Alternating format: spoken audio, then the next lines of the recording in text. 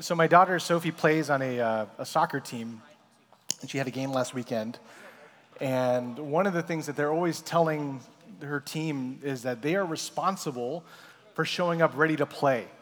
And so at their age, they're in fourth grade, and they're being told you gotta keep track of your own bag. You gotta bring your own cleats. You gotta make sure you have the right uniform. They wear two different colors. They have a red uniform and they have a blue uniform. And the game was, and they said, okay, you're gonna show up, every game you gotta show up, you have to wear the right uniform and bring the wrong uniform, bring the other uniform just in case there's for some reason you need to be able to, we need to change, we need to make sure everyone has the other option. And so the game comes last Sunday, and lo and behold, the other team is wearing the same color jersey that Sophie's team is supposed to be wearing. And so the coach says, okay, everyone put on the red. And like 3/4 of the girls did not have their red jerseys. And they were freaking out. And the parents were saying, well, can't we put on like pennies, like some other color top or something like that? It's like, no, if they don't have jerseys, they can't play. And so all the parents are like jamming home and stuff like that. Girls are like crying because they think they're not gonna play this game. And they played the game, and afterwards the coach made this point of saying, like, at this point, you need to show up ready to play. You need to be responsible for your own stuff. And if you are not ready to play, then what are you even here for? Guys, you are in high school, and I'm asking that when you come to youth group, you be ready to play. That you come and you're ready to hear God's word. You're ready to be able to fellowship with one another. And when it comes to hearing God's word, just a couple things. I really would encourage you guys to bring a Bible. So every week, you should know the drill if you've been here. Like, we're going to show up, we're going to look at the Bible. So have the Bible with you. If it's on your phone, great. I think it's great if you have a physical one. There's something about that I think is really wonderful. We give you handouts. So if you have a writing utensil, it'd be great if you could bring one and use it. Otherwise, we have them here. But I want you to show up ready to hear God's word, okay? And so we're going to jump into it in a little bit. And I'm not trying to call out anyone in particular, it was just something that came to mind. So we have just a couple of announcements. So next week, we have normal youth group. The week after that is the women's retreat. And so we're not going to have normal youth group because all of the women's staff are going to be gone. So all the ladies, you're off. You don't have to come to youth group. The guys, we're doing small group hangouts instead. So your small group leaders are going to reach out, and we're going to be hanging out together in our small groups. The week after that is Feed My Starving Children. So how many of you guys have done that event before? Like probably a lot of you guys, right? So we turned this whole room into like a food packing facility. So this year, the Friday slot filled up really fast. Like there's like 2 slots left, And so that means that there's not enough room for everyone in youth group to be able to come on Friday night. And so we're not going to have normal youth group, and we're not going to have like a regular youth group slot for Feed My Starving Children, but we really want you to participate. So there's lots of slots on Saturday. So if you can sign up for the Saturday slot, that would be awesome. Okay, so in case your parents are wondering, are we doing something for Feed My Starving Children? Not on Friday night, but you can sign up on your own to serve on Saturday. Does that make sense? Okay, all right. I need some help with something. Mason, come here. And Bruce, come here. All right, perfect. Okay, I need you guys to stand here. Okay, Mason, stand right here. All right. I have here with me 2 sponges. Normal, everyday. What color does Bruce get? Pink? Because of pink? Okay. That, by process of elimination, means that you get the green. Okay. That's how reality works. Okay, here we go. So, you guys are going to have a choice. Okay, I have 2 pots here. One is just a normal empty pot. The other one is not an empty pot because it is filled with water. Okay? I'm going to give you guys a choice. You guys are going to choose here. You guys are going to face that way. I have a pot on, let's say, their right. So you get on your right-hand side and the left-hand side. And you're going to choose which pot I'm going to dip a sponge into. And whatever comes out of that pot, I'm going to hold it over your head, and I'm going to squeeze it with all my pastoral might. Okay?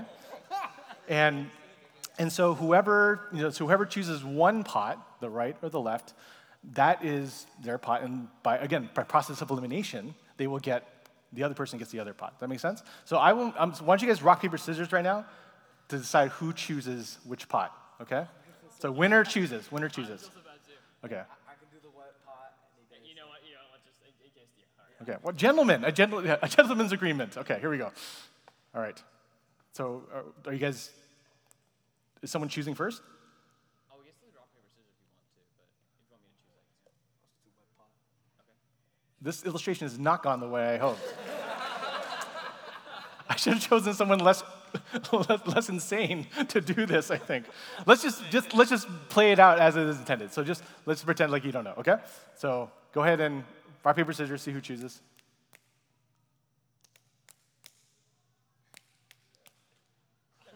Yes, keep going. Yes, yes, yes. Oh, okay, all right, Mason chooses. Okay, face that way. I'm going to switch the pots, or am I?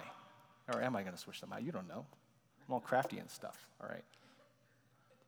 All right, so Mason, do you want the pot on the left, or do you want the pot on the right? On the left? Okay. All right, here we go. So I'm going to, because you won, as a gentleman, I'm going to let you go last. I'm going to do Bruce first, okay? So I'm going to dip this sponge into this pot,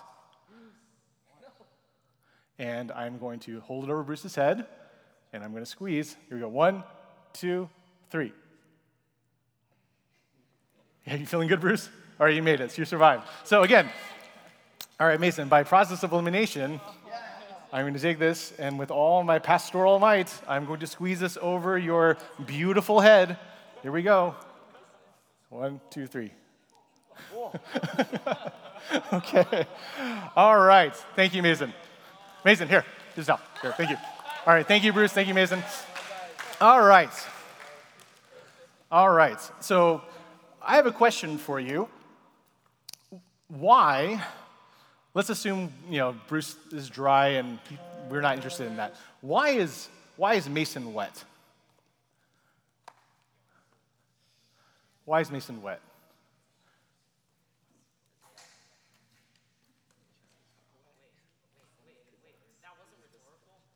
It's not rhetorical. I'm asking a genuine question. Yeah. Why is Mason wet? Yeah. Because I poured water on him? Yeah. Where did the water come from? From what? The pot? Yeah. It came from the pot. Okay. Any other? Yeah. He chose the pot. Okay. Yeah. He foolishly chose the pot. He wanted to get wet. He willed it into existence. Yeah. He didn't know which pot was the pot. Okay. These are all valid observations. Any other observations? He wanted to, yeah? That definitely is a reality. Would anyone say that Mason got wet because I squeezed the sponge over him? Yeah? It's true, right? Right? I think that for some people, right, if I ran up to some random person and I squeezed a wet sponge on top of them, right, and clearly they would be upset. They would not be like Mason, right? And if they got upset, and they say, what are you so upset about, right? I think most sane people that are, again, not Mason would say something like, well, I'm upset because you squeezed a sponge over my head. And say, well, I also squeezed a sponge over my friend Bruce's head, and he was not upset at all. There you go. Case closed. And it just goes to show that just because you squeeze a sponge over someone's head is not a guarantee that they're going to get wet, right? We saw that. I squeezed a sponge over Bruce's head, completely dry. I squeezed a sponge over Mason's head. He is soaking wet. The difference, right, is in what's in the sponge. Right? Both sponges are treated the exact same way. They're squeezed, and the result that happens after that is because of what is in the sponge. Both sponges are squeezed, and whatever is in the sponge is going to come out. And what this really teaches us is that whatever is inside of you, when you are squeezed, is what is going to come out. So in the book of James that we're studying, James is telling us that we need to be wholehearted Christians. We need to live the entirety of our lives for Jesus, not have any division at all, not this wishy-washy, going to sometimes follow Jesus, not going to follow Jesus. Wholehearted devotion to Jesus with no division at all. And what James is going to teach us today is that one of the things that proves whether or not you are a wholehearted Christian is when you get squeezed by trials, what comes out? When the trials of life come along and they squeeze you and make life difficult, whatever comes out of you is going to be a reflection of whether or not you are wholeheartedly following after Jesus. And so take your Bibles and turn to James chapter 1. James chapter 1. And just as we're looking, I'll remind you of kind of what James is about. He's written by James. What was Jesus? I gave it away. What is James's relationship to Jesus? You guys remember? He's his half-brother. He's like his little half-brother, okay? And so we imagined last week how weird that must be, right? To grow up with Jesus as your brother and how frustrating that must be. And James didn't always believe that Jesus was who he said he was, but he had a miraculous visitation from Jesus after Jesus was resurrected, and he became convinced that Jesus was actually God and was who he said he was. And he's writing this to the dispersion, right? The Jewish Christians that are all over the world, and they are being persecuted for their faith. They are suffering for their faith, and he's telling them you need to be wholehearted in your devotion to Christ. And so for these suffering Christians, he writes this in James chapter 1, and we're going to look at verses 2 through 8. Count it all joy, my brothers, when you meet trials of various kinds, for you know that the testing of your faith produces steadfastness. And let steadfastness have its full effect, that you may be perfect and complete, lacking in nothing.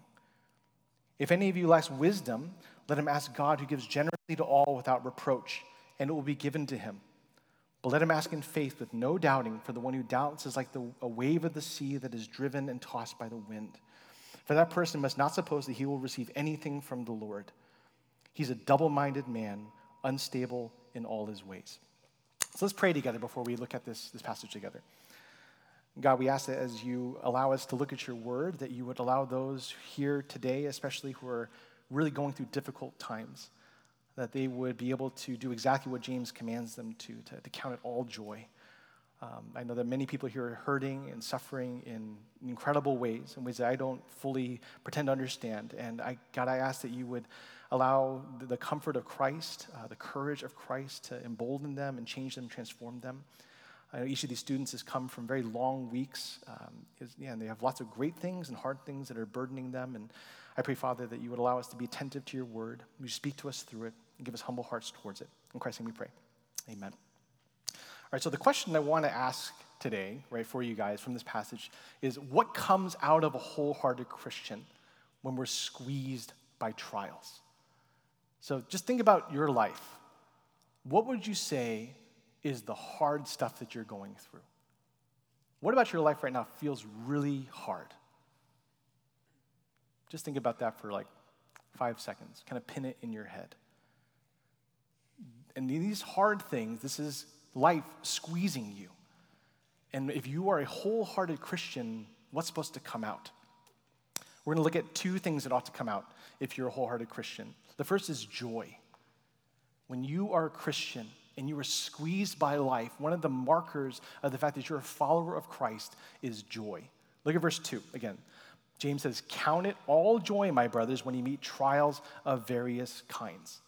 And this is a command. He's not saying like, oh, by the way, I have a suggestion for you. There's some studies that show this might be kind of helpful, or here's something that you might want to try one day. He's commanding this of us. He says you have to have joy. You have to count it all joy. Consider it all joy, pure joy, nothing but joy, wholehearted joy. And he says, count it all joy when you meet trials of various kinds. I love how he says trials of various kinds. He's saying that all different kinds of trials, whatever the difficulty in life is, big, medium, small, and everywhere in between, all of it is supposed to be met with joy. So you have a difficult test coming up, your little brother breaks your computer, you scratch your new iPhone 15, you suffer from panic attacks, the unspoken silent pressure of your parents, you don't make the varsity team, nobody in your D&D party has an available time to play, your grandma's cancer, your parents' loss of a job, all of it. Various trials, big things and little things. James says these are realities. You're going to face these things. Now, here's something I think that we sometimes do when it comes to thinking about our suffering and our trials. I think sometimes we make suffering a competitive sport, right? Like you have your suffering, you're kind of aware of that, and you're kind of stacking it up against other people's suffering and the things that are hard for them. And it can kind of go a few different ways, right? You can kind of wear your suffering like a badge of honor and say, oh, dude, I'm suffering so much more than that person over there. Why in the world are they complaining?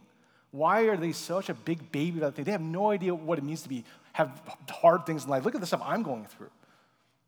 So you can wear your suffering like a badge of honor and use it as a kind of a point of pride, that you want to compare yourself to other people. Or you might be on the other end of the spectrum and you might look at your suffering and you might downplay it.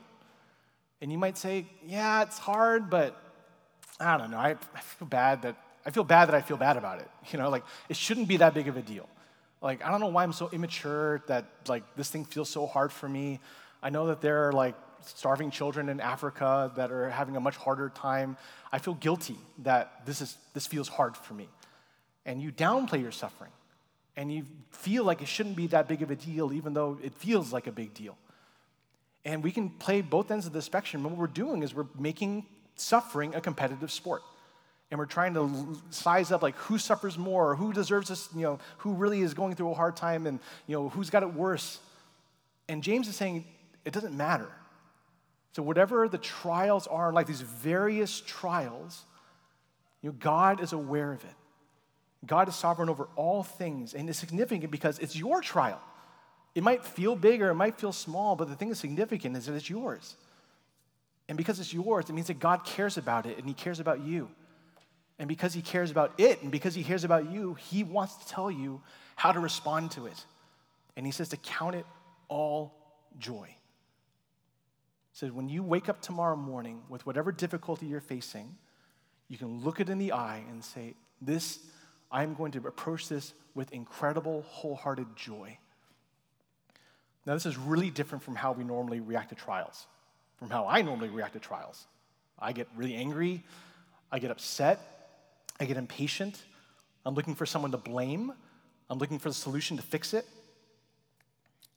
Right? If I were to ask you, what would make you joyful in the trials that you're going through? So at the very beginning, I asked you, just what are the hard things you're going through? Just imagine the situation.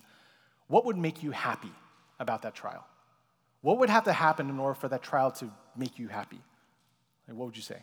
That's hypothetical, just throwing it out there. For me, most of the time, it's make it stop. If it stopped existing, if the hard thing went away, that would make me really happy. I would be thrilled. But James is saying that a wholehearted Christian is not just joyful when the trial is over. He says we're joyful in the trial. So why is that? Right? How can we have joy when life sucks? It's because James is telling us you need to recognize that God is doing something specifically in these trials. Look at verse 3. And so why is it that we can have joy? For you know that the testing of your faith produces steadfastness. And let steadfastness have its full effect, that you may be perfect and complete, lacking in nothing. So James is saying we can be joyful in trials because God is using these trials for something special. He wants to change you. He wants to transform you. He says that these trials are a testing of your faith to produce steadfastness. Right? When God places you in a trial, he's giving you a difficult circumstance that is going to force you to choose to either live God's way or to live your way. That's what's happening in a trial. You are being squeezed to the point where you must choose under this pressure, am I going to live God's way or am I going to live my way? And in that moment of testing, he's trying to grow your faith and strengthen you. What the testing, the training is supposed to produce, James says, is steadfastness, to be immovable, right? The ability to endure despite difficult circumstances. I mean, if you look at the way that you handle the difficulty of life, would you describe yourself as being steadfast? That you are stable and immovable? And if you're steadfast, what does James say? It has its full effect. You may be perfect and complete, lacking in nothing. What God is trying to do is he's trying to perfect you. And by perfect you doesn't mean like make you without flaw, right? And make you a morally perfect person. The idea has the idea of completion or wholeness. He wants you to be mature. He wants you to grow in your faith. And so all this testing is meant to accomplish that you would mature. And so I think most of us want to grow. I think most of us want to mature. I mentioned my daughter Sophie. She's in 4th grade. My daughter Abby's in 6th grade. I don't know if you guys have seen Abby recently. She's a monster in height, not morally. Physically, she's a monster. She's like 5'4", I think, and as like a 6th grader. She's a giant, right? And Sophie is just this teeny tot little girl, right? And she just wants to grow so badly. And she's always asking me, when am I going to grow, right? It's like, I don't know. You're going to probably be average Asian woman height, as far as I know. But we all probably want to grow, not just physically. Some of us we're stuck where we are. We're not getting any bigger. Until you get older, then you get bigger the other direction. That's also inevitable. But all of us want to grow. And I think most of us would like to be more mature. And we're looking at this and saying, God, it'd be great if you could do that in me. But is it possible there's a way for you to help me grow as a Christian without having my life suck? Like, is that at all a possibility? It'd be nice if, you could just give me what I want and I also happen to grow and mature at the same time. But this is God's recipe for growth. Do any of you guys bake at all? Like, what are some of the normal ingredients in baking? Like, let's say you want to bake a cake. What goes into a cake? Flour, okay. Eggs, sugar, butter, baking soda, some kind of leavening agent, right? Baking powder. That's the base of it, right? Like flour, eggs, butter, sugar, some kind of leavening agent.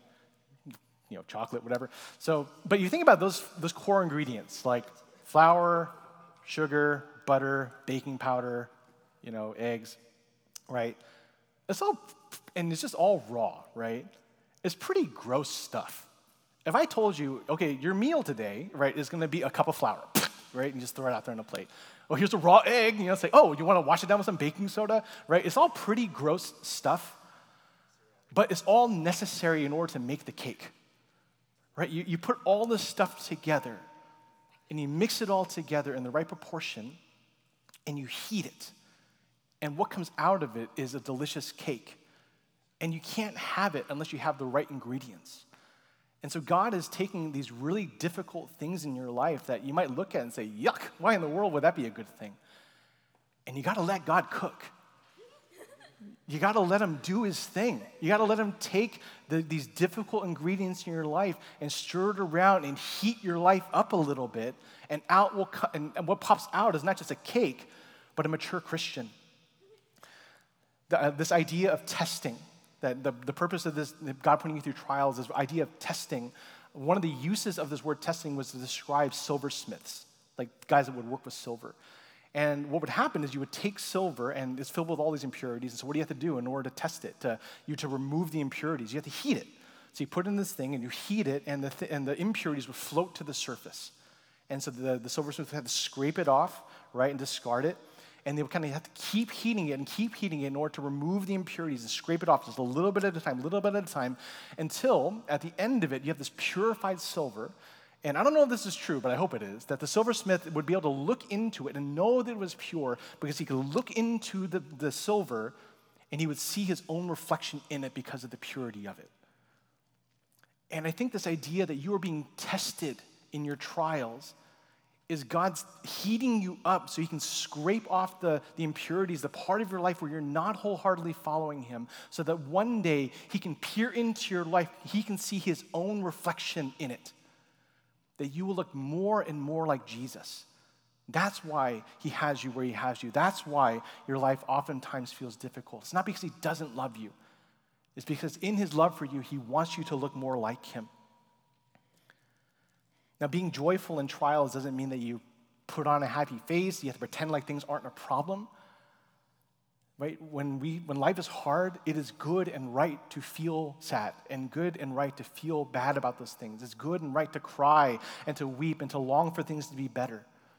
But the thing that anchors you and allows you to be steadfast is underneath the tears and underneath the longing for something to be better is joy.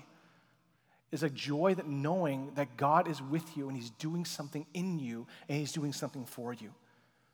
Joy means saying and believing that despite how hard something is, God must be doing something good because he is good, and he's making me look more like Jesus. So think about the hard thing that you're going through right now. Can you see how God is shaping you more and more into the image of Jesus? Do you look more like Jesus because of what God is bringing you through?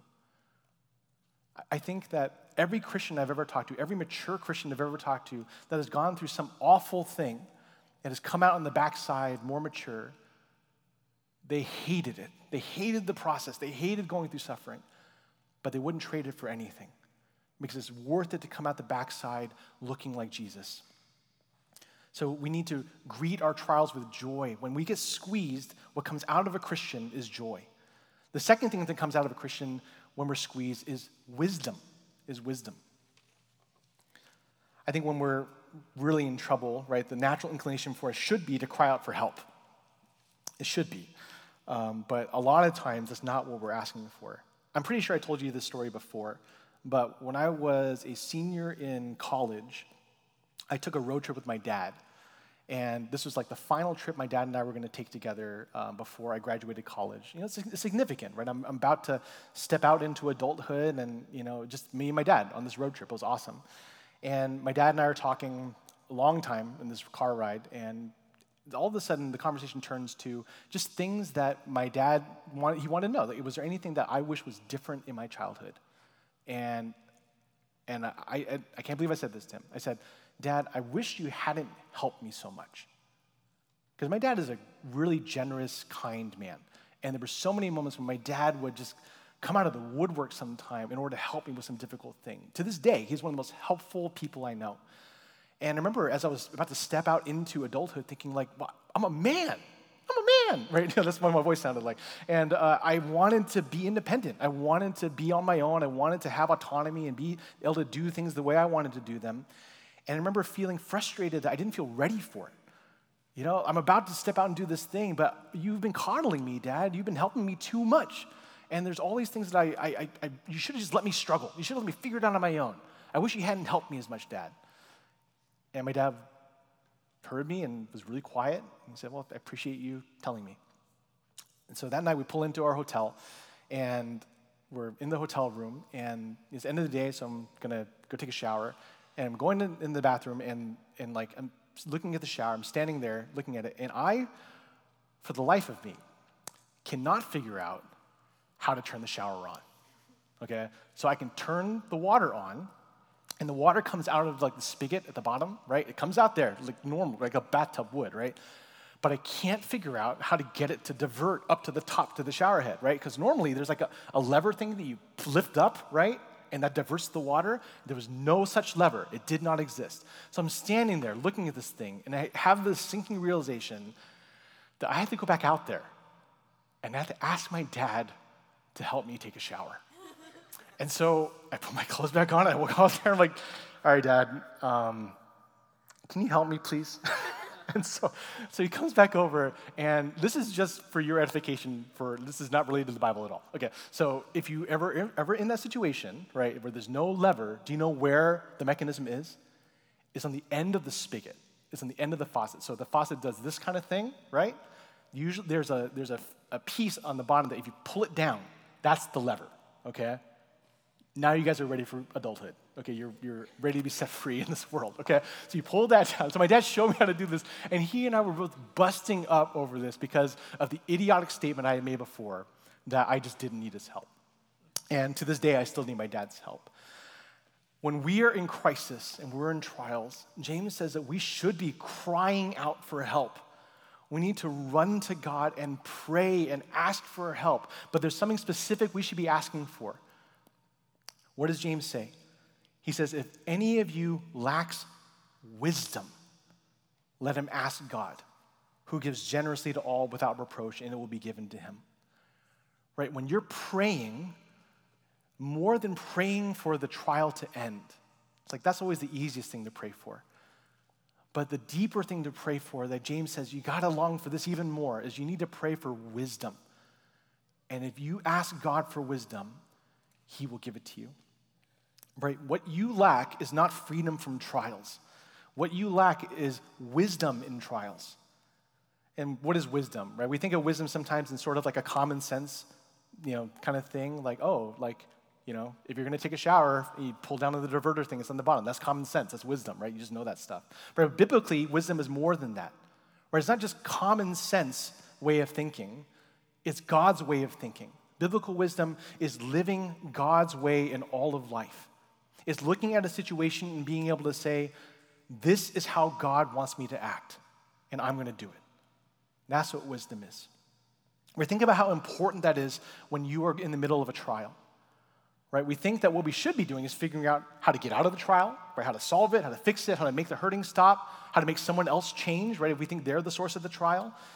But God's purpose for you in that trial is for you to live wisely, right? So again, think about the suffering that you're going through, the hard thing you're going through. You need to cry out to the Lord and ask for wisdom. Ask God, how do you want me to live?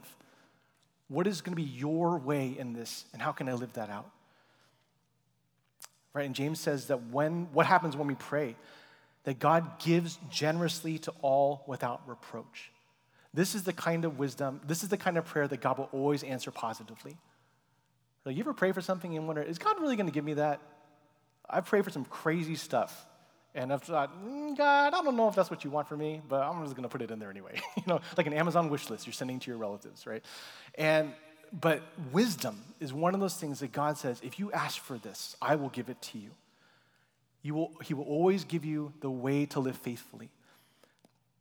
James says, let him ask in faith with no doubting, for the one who doubts is like a wave of the sea that is driven and tossed by the wind. For that person must not suppose he will receive anything from the Lord. He's a double-minded man, unstable in all of his ways.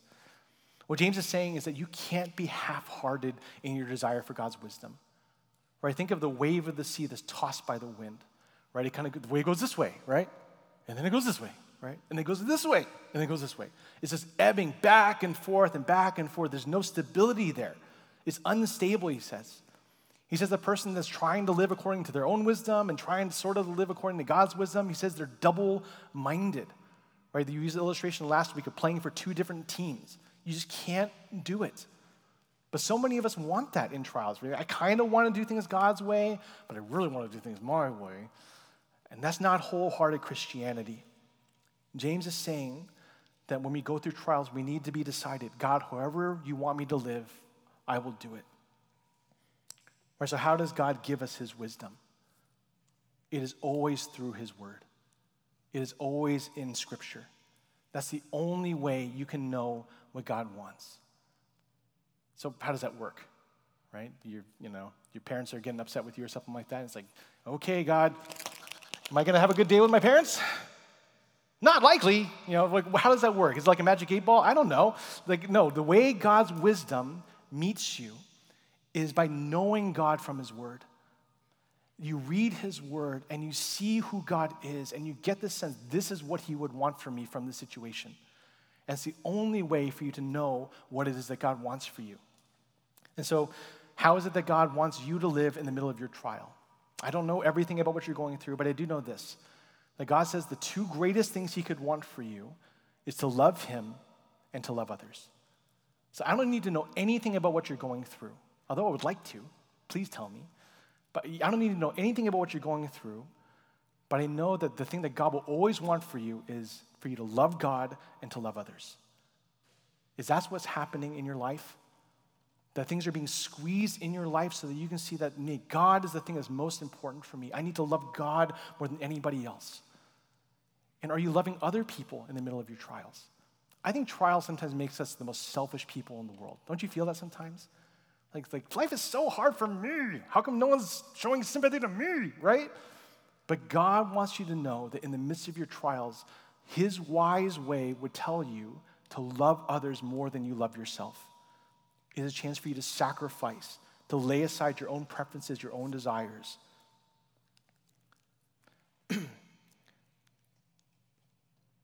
So what does this all look like? Let's imagine a situation. Let's imagine that in your world, you feel really alone for any number of reasons. You just feel really alone. And maybe one of those reasons is that you're a Christian, you're trying to follow Jesus, but especially at school, you just feel really alone. Like you have friends, but you feel like you being a Christian and your friends not being Christians, it's like this giant wall that exists between the two of you. And like they can do stuff and enjoy stuff and they get to, and participate in all these different things. And you just know as the good Christian boy or girl, that's kind of not supposed to be for you. It's not really all that fun looking, appealing to you. But either way, you just feel really alone. And you just feel like there's no one that really understands you. Maybe even here. That's a trial. That's a genuine trial. That is hard. That's a difficult thing. And you can't just sweep it under the rug and say, well, that's just whatever. God doesn't care about this stuff. God desperately cares about it. And he wants you to live wisely. And so again, what would that look like? What is God's way in the midst of your loneliness? Well, how can you love God? That's one of the wisest things you can do. How can I love God? You might reflect on this and think, as more than I want the approval of these other people, I have the approval of the Almighty God. The maker of heaven and earth looks at me and he loves me. He knows everything about me. He made every bit of me and he loves me just the same. And I need that more than I need the approval of other people. So you figure, well, how can I love God in this? And you also ask yourself, well, how can I love others in the midst of my loneliness? It's okay, well, yeah, they are different from me because they're not Christians or they're just into different stuff. But how can I understand them? How can I show them the love of Christ in my sacrifice, in my kindness, in my integrity? How can I walk with them in their suffering? How can I encourage them in their weaknesses? And if you are walking wisely, then you'll find that you actually don't need them, but you will love them. Because in God, you have everything that you need. And out of that overflow, you can love them freely. And so can you see how just thinking wisely about your suffering is meant to be practical? And because of that, you can respond with joy. That's such a different way to approach a trial than what the world will tell you. That you just need to point the finger and blame somebody. You got to hope that circumstances will change. But James is saying, no, count it all joy when you face trials of various kinds. So here's the reality. Every one of us is being squeezed. Every one of us. It's hard to be a teenager. I wake up every day and thank God that I'm not in high school. All of us are squeezed. And I hate to tell you that even as an adult, you will be squeezed. The question is, what will come out of you when we are squeezed? And hopefully what God is doing is he is going to make Jesus come out of you. That as you are squeezed, what comes out of you is Christ-like, God-glorifying wisdom, that you would want to live God's way. So let me pray for us, and we'll get into our small groups. So God, we thank you so much for just the clarity of your word, and this is such a challenging passage in a lot of ways, and at the same time, such a hope-giving one. And I pray, Father, that for my friends here that are going through difficult times, that they would experience true joy. And not just a fleeting happiness or just a sweeping under the rug kind of forgetfulness about their suffering, but they would be able to look their suffering straight in the eye and then look past it to see you.